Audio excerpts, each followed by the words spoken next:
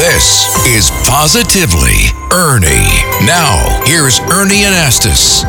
Hey, today I want to talk about a subject that's on a lot of people's minds: aging. It happens to all of us, and I think everyone has their own personal feeling about getting older, but like everything else, it has a lot to do with attitude. Now, some people, including myself, believe in this expression: I may age, but I'll never be old. There you go. It's all about attitude. It's a number. And as far as I'm concerned, I'm still 25.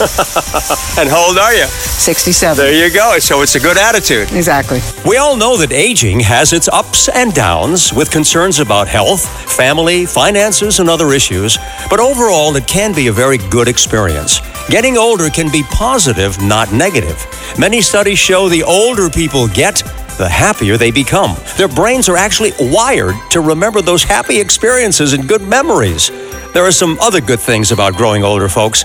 More time to be with family and loved ones, sharing your wisdom, an opportunity to pursue your dreams, maybe volunteering in feel-good projects, senior discounts, don't forget about that, Medicare and Social Security, and a lot more. I'm a coupon hunter, therefore discounts are important. Get a lot of deals. Get a lot of deals. Yeah. What else? Do you spend more time with your family and friends? At the time, I'm still working, but next year when I retire, that's going to change, so I will have way more time for myself. So, like all phases of life, senior years can come with their challenges. But some of the difficult aspects of aging should not overshadow all the wonderful parts of growing old.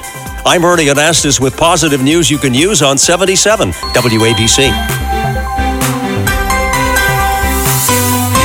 For more positivity, listen Sundays at 5 p.m. And for even more Ernie, listen anytime to Positively Ernie Extra. Go to WABCRadio.com and the 77 WABC app.